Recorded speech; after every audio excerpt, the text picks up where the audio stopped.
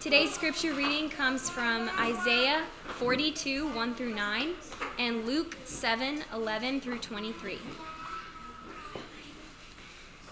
It says, "Behold my servant, whom I uphold, my chosen, in whom my soul delights. I have put my spirit upon him. He will bring forth justice to the nations. He will not cry aloud or lift up his voice or make it heard in the street. A bruised reed he will not break, and a faintly burning wick he will not quench. He will faithfully bring forth justice. He will not grow faint or be discouraged till he has established justice in the earth, and the coastlands wait for his law. Thus says God, the Lord, who created the heavens and stretched them out, who spread out the earth and what comes from it, who gives breath to the people on it and spirit to those who walk in it. I am the Lord. I have called you in righteousness. I will take you by the hand and keep you. I will give you as a covenant for the people, a light for the nations, to open the eyes that are blind, to bring out the prisoners from the dungeon, from the prison those who sit in darkness. I am the Lord, that is my name. My glory I give to no other, nor my praise to carved idols. Behold, the former things have come to pass, and new things I now declare. Before they spring forth, I tell you of them." Soon afterward, he went to a town called Nain, and his disciples and a great crowd went with him. As he drew near to the gate of the town, behold, a man who had died was being carried out, the only son of his mother, and she was a widow. And a considerable crowd from the town was with her. And when the Lord saw her, he had compassion on her and said to her, "Do not weep." Then he came up and touched the bier, and the bearers stood still. And he said, "Young man, I say to you, arise." And the dead man sat up and began to speak, and Jesus gave him to his mother. Fear seized them all, and they glorified God, saying, "A great prophet has risen among us, and God had visited his people." And this report about him spread through the whole of Judea and the surrounding country. The disciples of John reported all these things to him, and John, calling two of his disciples to him, sent them to the Lord, saying, "Are you the one who is to come, or shall we look for another?" And when the men had come to him, they said, "John the Baptist has sent us to you, saying, 'Are you the one who is to come, or shall we look for another?'" In that hour he healed many people of diseases and plagues and evil spirits, and on many who were blind he bestowed sight.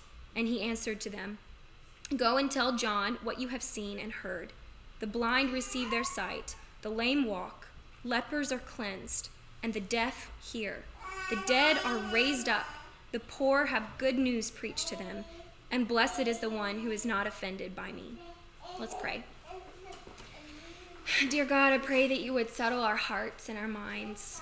This is a big chunk of scripture today. This is, at first off, just exciting and in a way feels so different from where we are today in the world. It just kind of feels like a story from way long ago. But God, you are real. You are here with us. You are in our hearts. Lord, you are present in this room, and I just pray that you would speak through Alan. I pray that you would calm our hearts to listen to what you have for us today, God. In your name we pray, amen.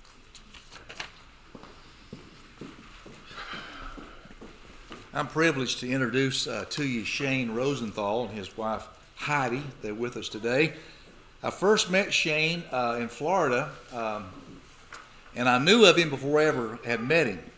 And so it was strange in the fact that when my wife met his wife, they just kind of clicked because they had a common denominator that brought us even closer together. And when I found out he has family in Johnson City, that he may be in this area, I was delighted to see that he had time to come speak to us. Shane, of course, is a graduate of Cal State in California with a degree there, and he also went to Westminster Seminary with a Master of Arts degree there as he studied. He co-founded, if you've never heard of the White Horse Inn, he's the co-founder of the White Horse Inn. He also produced the White Horse Inn and also was a host for the White Horse Inn. I will encourage you, as I've had before, if you've not listened to the White Horse Inn, please do. It's been a big part of my life. They've helped me tremendously with so many things. He now has left them after 32 years in that ministry. You don't even look that old in some ways. So anyway, Mike Horton and he began that ministry, and I'm sure they was disappointed, but he has launched a new one called The Humble Skeptic. And you'll find out about that from me. It is a wonderful ministry that is so needed in America, with so much diversion and so much rhetoric and just calling each other names, that he has begun The Humble Skeptic. And we need to know what we believe and why we believe what we believe. So he has his family with him today out in North Carolina, South Carolina, and Johnson City, right? A large family there. I like this guy. He is a different kind of a fella. And that just delights me. But anyway, what a joy it is to have him. I'm so grateful he's here today, and that the fact that Alan has agreed to let him be here and speak to us. So he's going to talk to us about faith. So at this time, I'd like you to welcome Shane Rosenthal.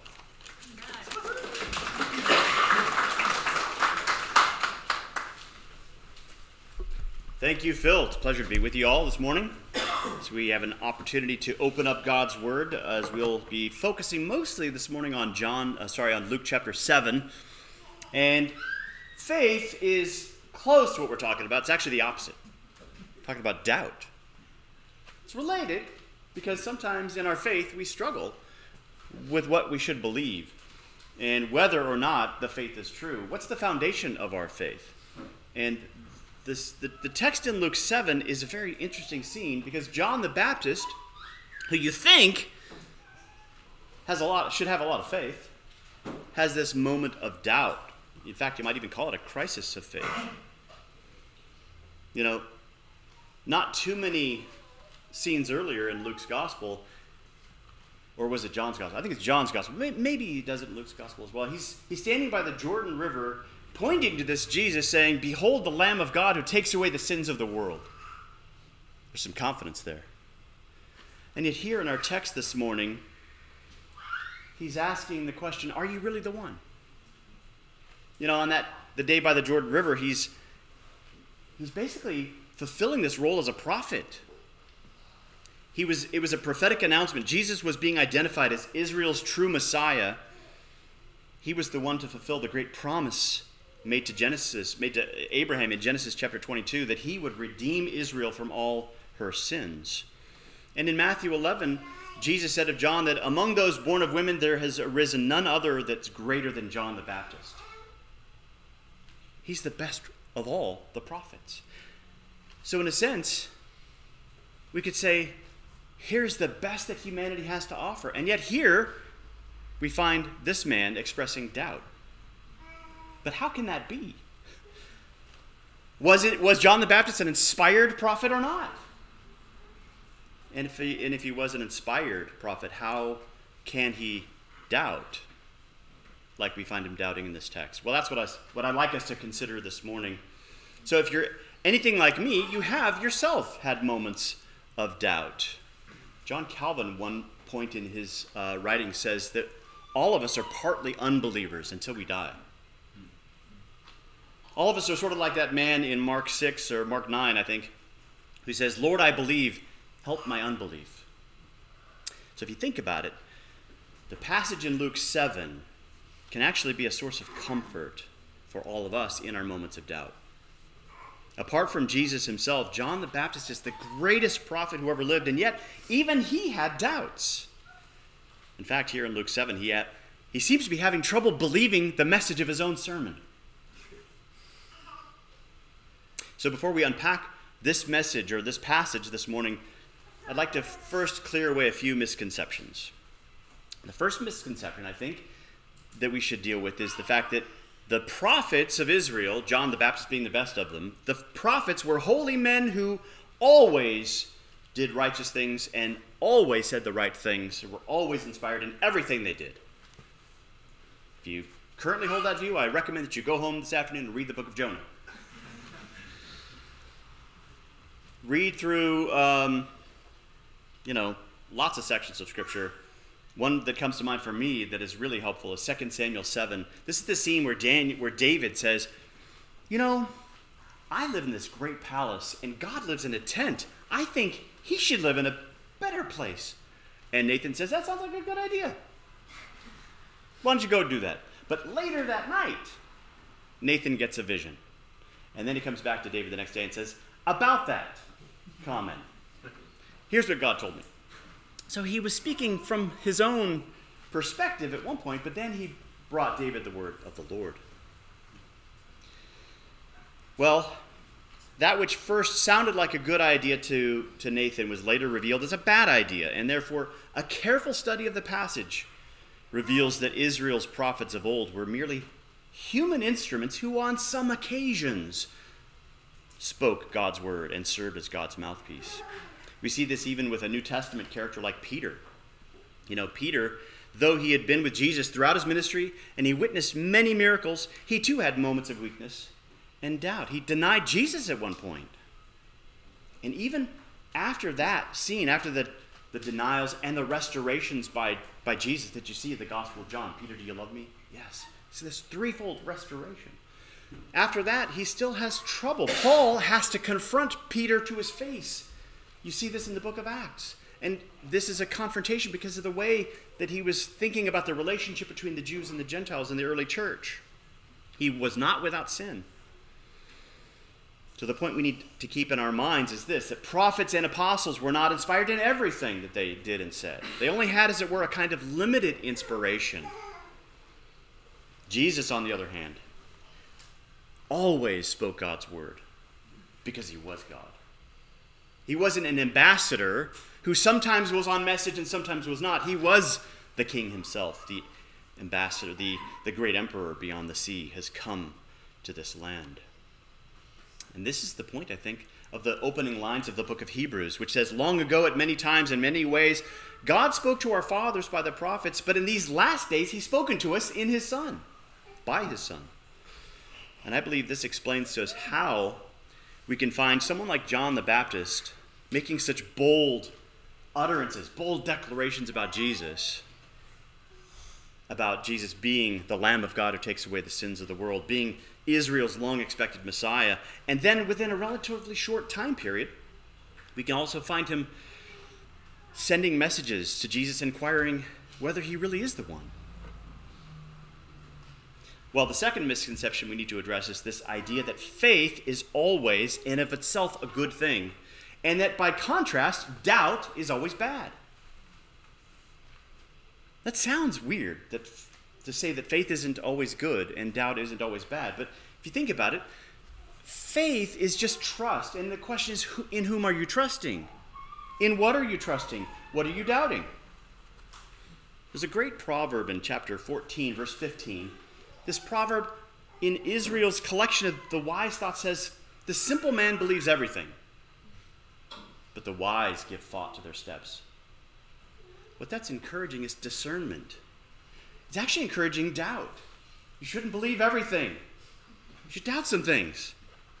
Take a look around with the ideas that are floating around, not just secular American culture, but in Christianity itself. Not every Christian podcast, mine excluded here, not every Christian podcast is orthodox. Not every Christian church you go to are you going to find good teaching. Heresy is a thing. So we shouldn't believe every idea or opinion out there just because it has the name Christian on it. We should be discerning. We should really think through what people believe and then evaluate it with the scriptures. This is what Paul encouraged when he praised the Bereans for checking to see whether these things are true. All right, so now with these categories in mind, let's take a look at our text this morning from Luke 7. John the Baptist has been imprisoned by Herod. He's behind bars. His disciples visit him, and they told him all about all the things that Jesus was doing throughout the region. And after languishing in his prison cell for a while, John was no longer his old self. Put yourself in his shoes, or not, because he probably wasn't given shoes in prison. Put yourself there in his cell, and think about what may be going through your mind. You could say that John was having a season of depression. He's wondering what's going to become of me. So rather than responding with joy to all that he was hearing about Jesus, because you know how sometimes rumors get spread, who knows whether or not what the people are saying is true, he decides to send his disciples to Jesus and ask him, "Are you the one who is to come, or shall we look for another?" Of course, as we saw in our text this morning, what did his disciples do when they got there? What did they see him doing? Well, when they arrived, they saw him healing many people of their diseases, giving sight to the blind, and even raising the dead. And according to verses 22 and 23 of Luke 7, after they relayed John's question, Jesus said to John's disciples, "Go and tell John what you have seen with your eyes and heard with your ears. The blind receive their sight, the lame walk, the lepers are cleansed, the deaf hear, the dead are raised, and the poor have the good news preached to them. And blessed is the one who is not offended by me." Now, many scholars will highlight the significance of this passage, the response that Jesus gives to John's disciples. The reason it's significant is the way he ends up alluding to all these Old Testament passages about the coming Messiah. He's alluding to some of the passages, one of the Old Testament texts that we saw this morning. He alludes to lots of sections from Isaiah. For example, in verses 17 through 19 of Isaiah 29, we read this. "Is it not yet a very little while until Lebanon shall be turned into a fruitful field, and the fruitful field shall be regarded as a forest? In that day the deaf shall hear the words of a book, and out of their gloom in darkness the eyes of the blind shall see. The meek shall obtain fresh joy in the Lord, and the poor among mankind shall exult in the Holy One of Israel." That's what's going to happen in the days of the Messiah.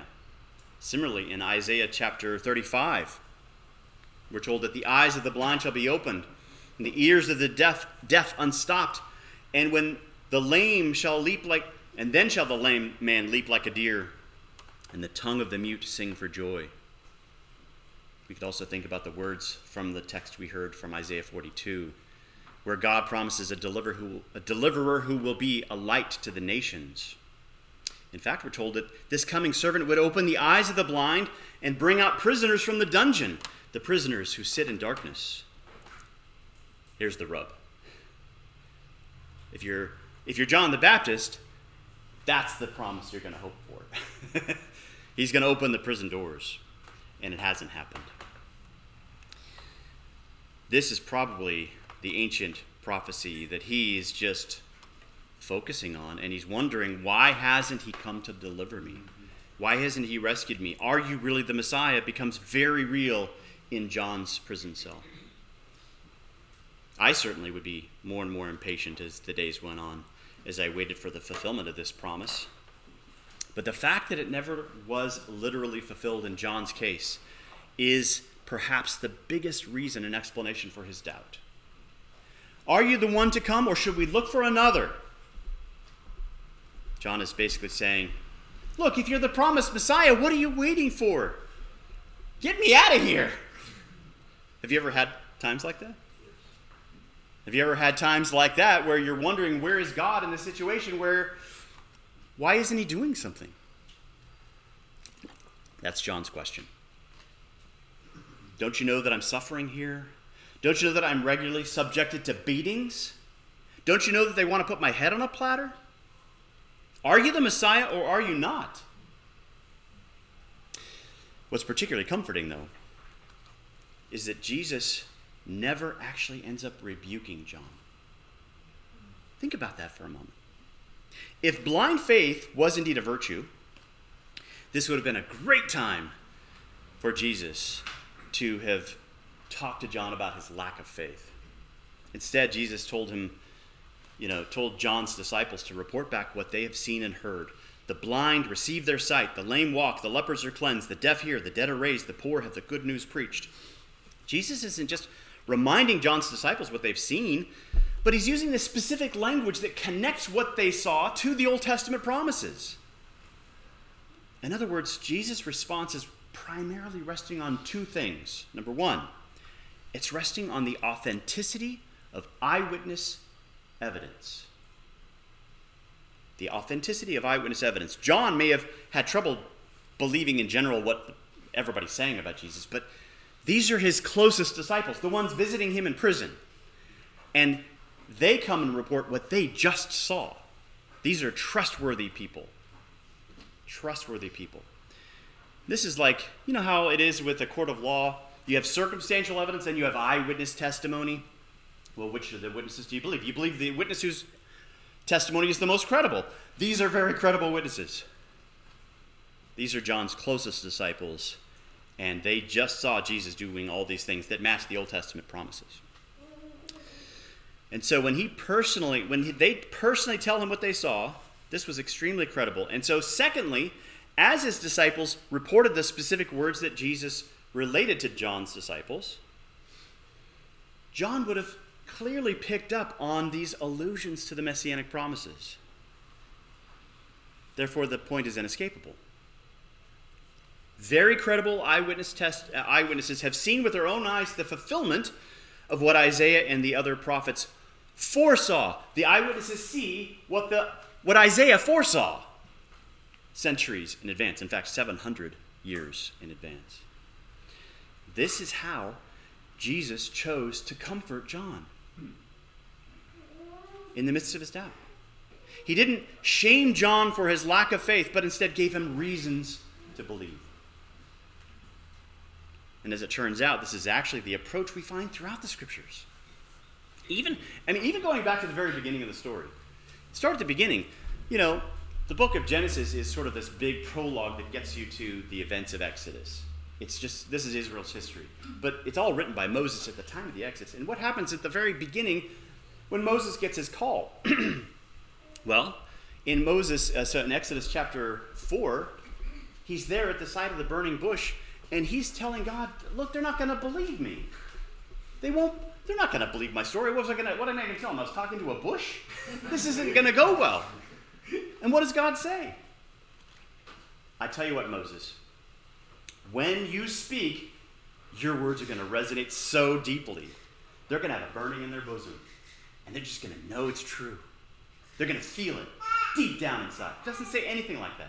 That's what you would expect him to say if you listen to the language most modern Christians are using today. I just recently interviewed close to 100 individuals at various Christian gatherings for my podcast, and that's what typically people say faith is. It's this feeling, it's this deep knowing.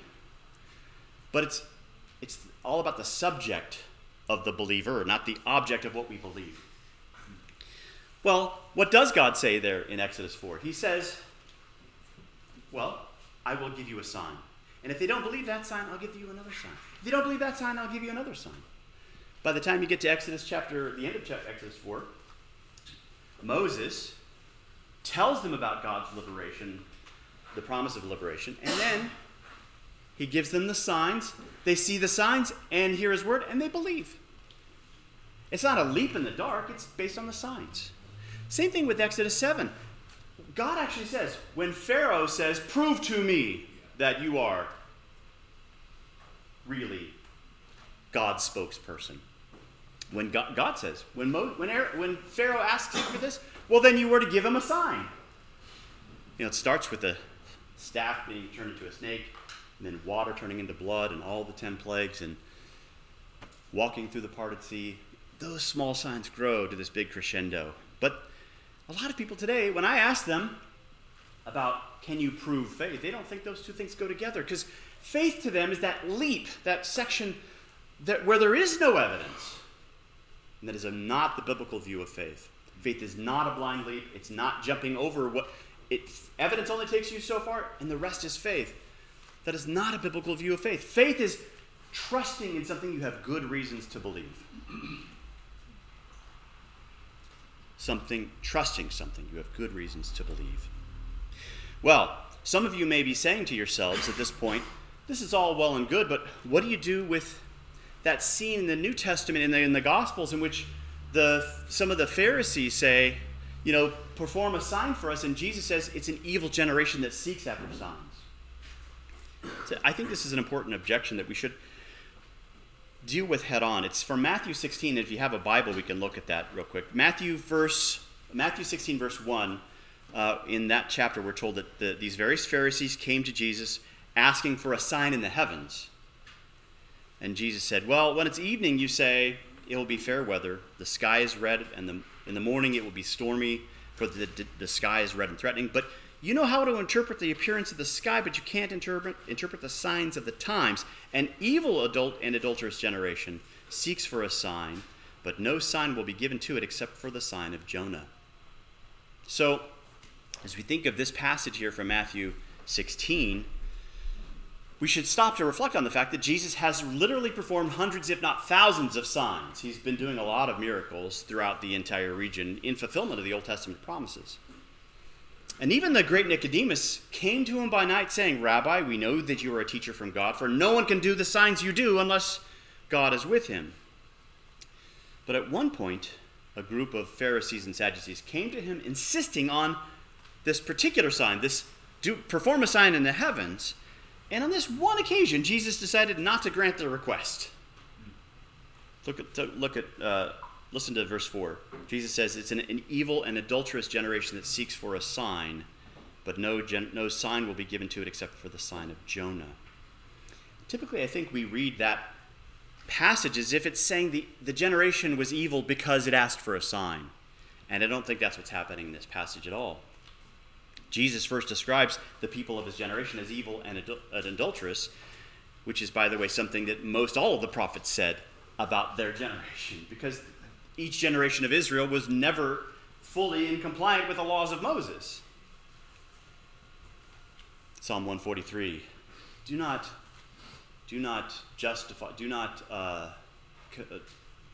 enter into judgment with your servant, for no one living is righteous before you.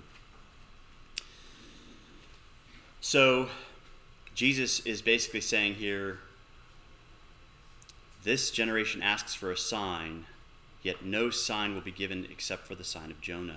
In other words, Jesus doesn't actually refuse their request. He does give them a sign, just not the one they asked for. Instead, he decided to point to the sign of Jonah, who was in the belly of the whale 3 days and came out alive. This is basically Jesus' way of foreshadowing the resurrection, which is the ultimate sign. And this was also something that was there in the Old Testament promises and prophecies. The point I'm making here is this, that Jesus performed many signs, gave many convincing proofs, Acts 1:3, that he was indeed Israel's Messiah. But he was also God incarnate, and on some occasions he sovereignly chose not to perform signs. So, for example, in Mark 1:37, we're told that the disciples were frantically looking for Jesus because they said, everyone's looking for you. Come, quickly, let's go. And Jesus said, let's go to the next village, that I may preach there, for this is why I've come. Sometimes you'll see, if you're studying the Gospels closely, Jesus is getting a little impatient with people who are just looking for the signs. You get that sense that sometimes signs and wonders become the main thing instead of the signpost, the thing they're supposed to be. Signposts aren't the main thing. They point you somewhere. When I saw the signpost up, 20 miles back that said Bristol, I didn't say, I've arrived. I kept going. Because the signpost that says Bristol isn't Bristol. And so the point is, think about the scene in which Jesus is in the boat, right? And he's asleep and lots of stormy weather happens and people start to wonder, are we going to make it through? And they wake Jesus up and he says, peace, be still. And the storm ceases and the sea becomes calm. What did the disciples do? Did they say, that was neat. Whoa, do it again. No. They were filled with fear because the sign pointed to something scary. Like, who is this that can calm the sea? It was not a moment to say, oh, show us another sign. Or, as some people interpret this text, it's like, Jesus, I have storms in my life, and I'm wondering if you could help with that. That is not the implication of this text.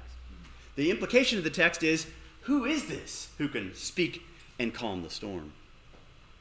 All right, so with all this being said, now when you read these accounts like these in the Gospels, on some occasions, sometimes, it might be hard for you to believe the story. It's fantastical.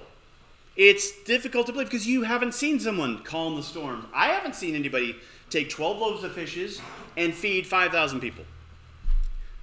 So sometimes it's hard to believe. And you might have doubts. I've had doubts. I think we should be open about our doubts. And I think when you doubt, when you ask the questions about the text, then you're confronted again with the answers that are provided.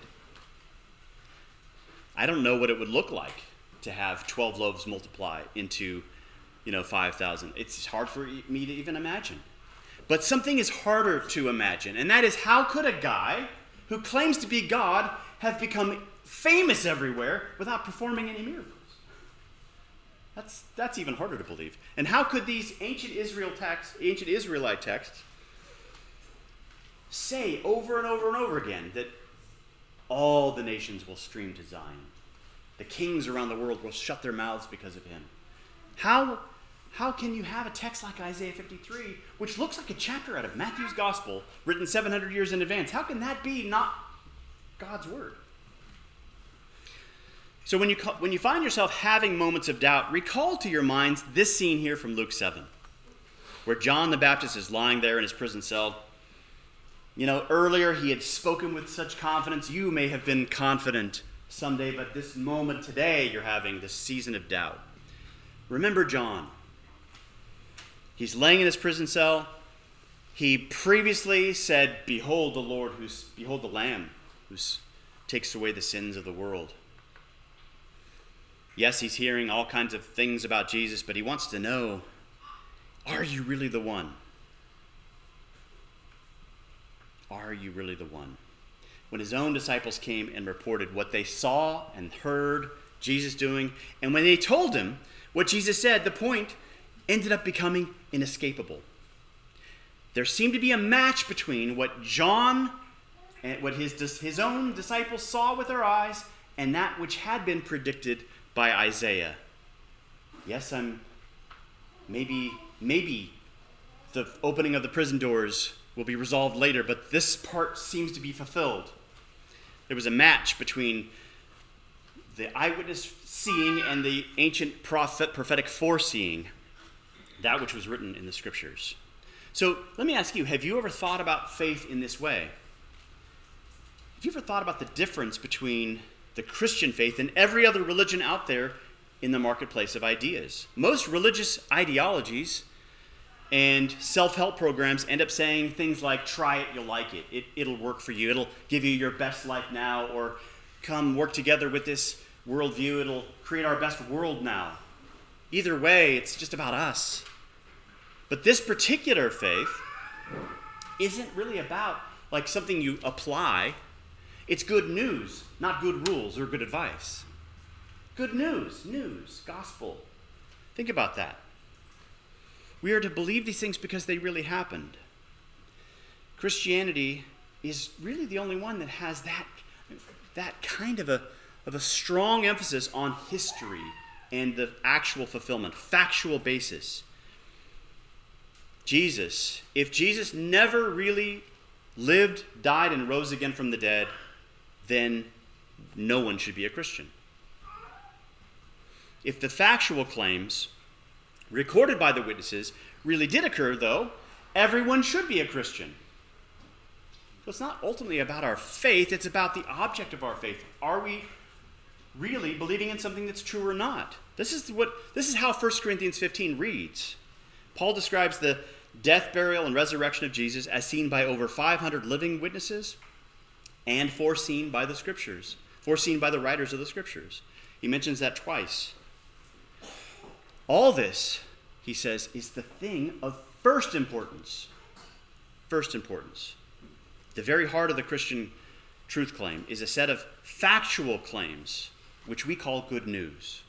It's the report of something that happened that changed the world, not merely something that changes us and gives us warm, fuzzy feelings. It might give you warm, fuzzy feelings on one day and confidence, but then another day you might have doubts. You may fluctuate in your faith and in your feelings, but the truth remains truth. And it's not worthy of your belief if it's not true. So it's not wrong to ask whether it's true and to check the foundation. The gospel is a report of an event that either did or did not happen. And if it didn't happen, our faith is meaningless, Paul says. Are you the one who is to come, or shall we look for another, says John. Think about that for a moment. Are you really the one to come? Is there anything wrong with that question? Is there anything impious about that question? Granted, it's somewhat surprising that it comes from John the Baptist, particularly in the light of his previously bold sermons about Jesus. But John here is just looking for evidence to regain his former confidence that Jesus really is the promised Messiah. There's a big difference between doubt, which causes questions, and unbelief, which causes statements. Here's the way it is. This is why it's not true. That's a different thing than asking questions. Doubt is not unbelief. Notice all the things Jesus doesn't say to John. He doesn't say, "My, how the mighty have fallen." He doesn't say, "Listen here, John, you know better than to ask a question like that around here." Jesus doesn't say, "John, you know what your problem is? You just don't have faith. You're just trying to reason through everything with your mind. You're overthinking this. You're too cognitive." Faith isn't cognitive, John. This is language I've heard from Christians.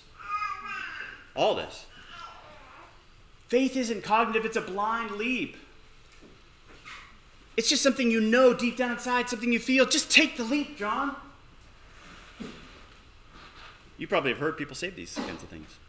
Instead, Jesus ended up furnishing John with proof that vindicated and confirmed Jesus' identity as Israel's promised Messiah. He didn't turn him inward, but outward to the events seen and heard by his closest, most reliable disciples.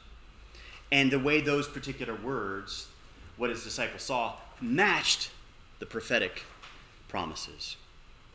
This is how Jesus comforted John in his moment of doubt.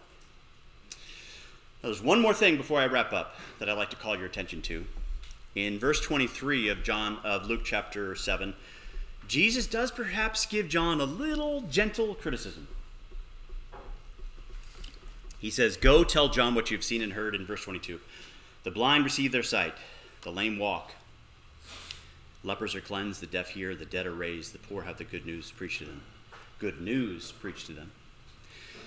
Verse 23, "And blessed is the one who is not offended by me." This, it could be argued, was John's greatest problem, because he was, in fact, offended by Jesus.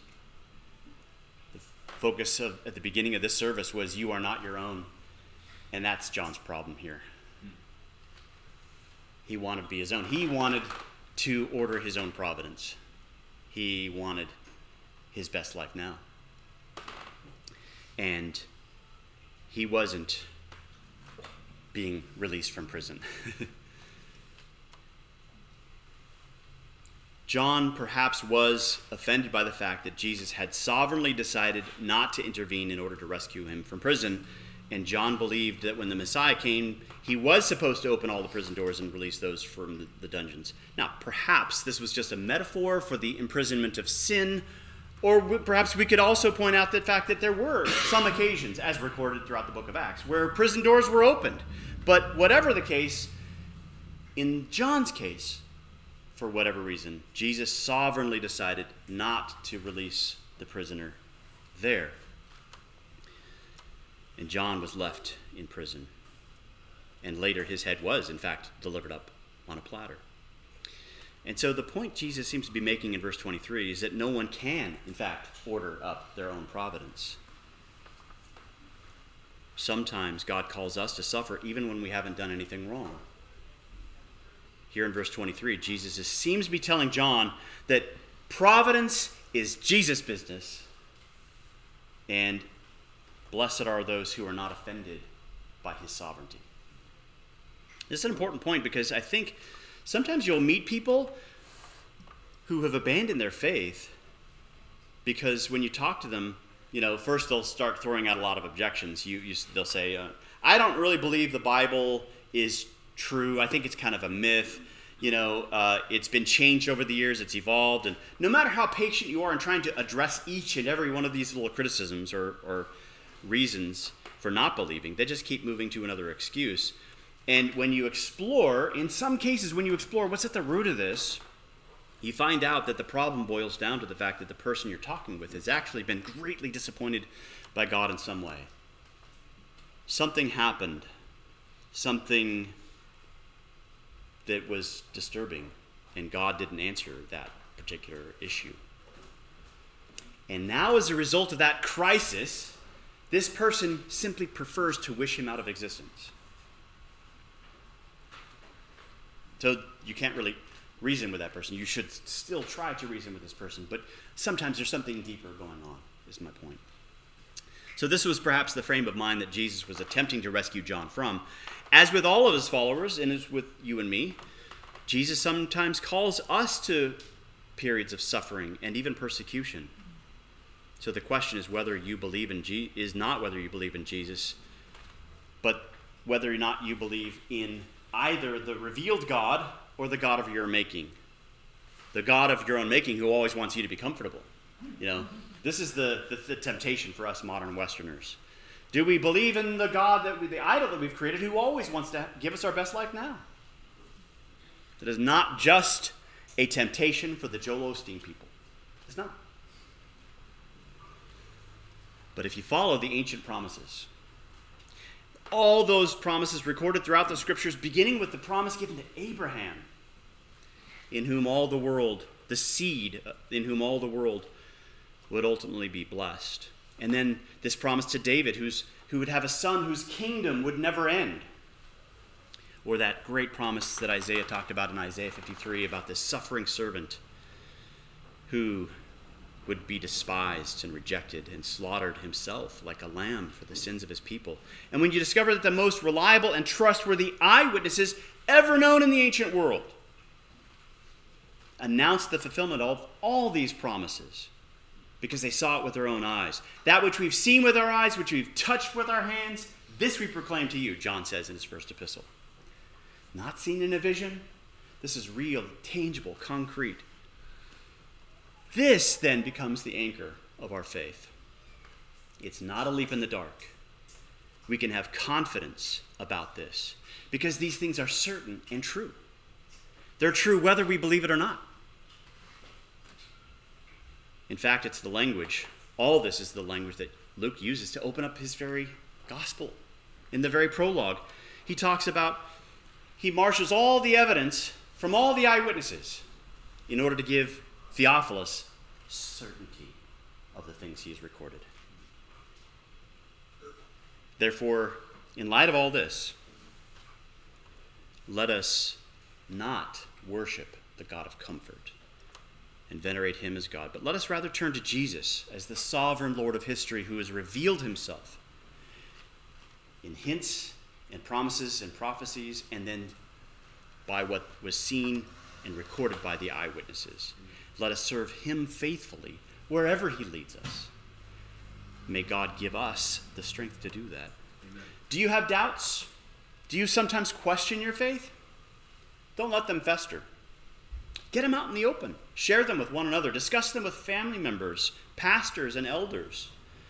There is nothing at all impious about asking difficult questions. In fact, people who are confident in their faith love the opportunity to go and review the solid foundations of the faith. It's just another opportunity to bask in the great promises of Scripture and the fulfillment thereof. But alternatively, when we are called sometimes to answer objections from friends, neighbors, family, whenever we are called to assist those who are wrestling with doubts, we should always remember Peter's instruction, who in his epistle says famously, always be ready to give an answer to anyone who asks for the hope that is within us. But remember the last part of that. but do this with gentleness and respect. Let's pray. Merciful Father, give us the grace this day to believe what you have declared to us here from your word in Luke 7.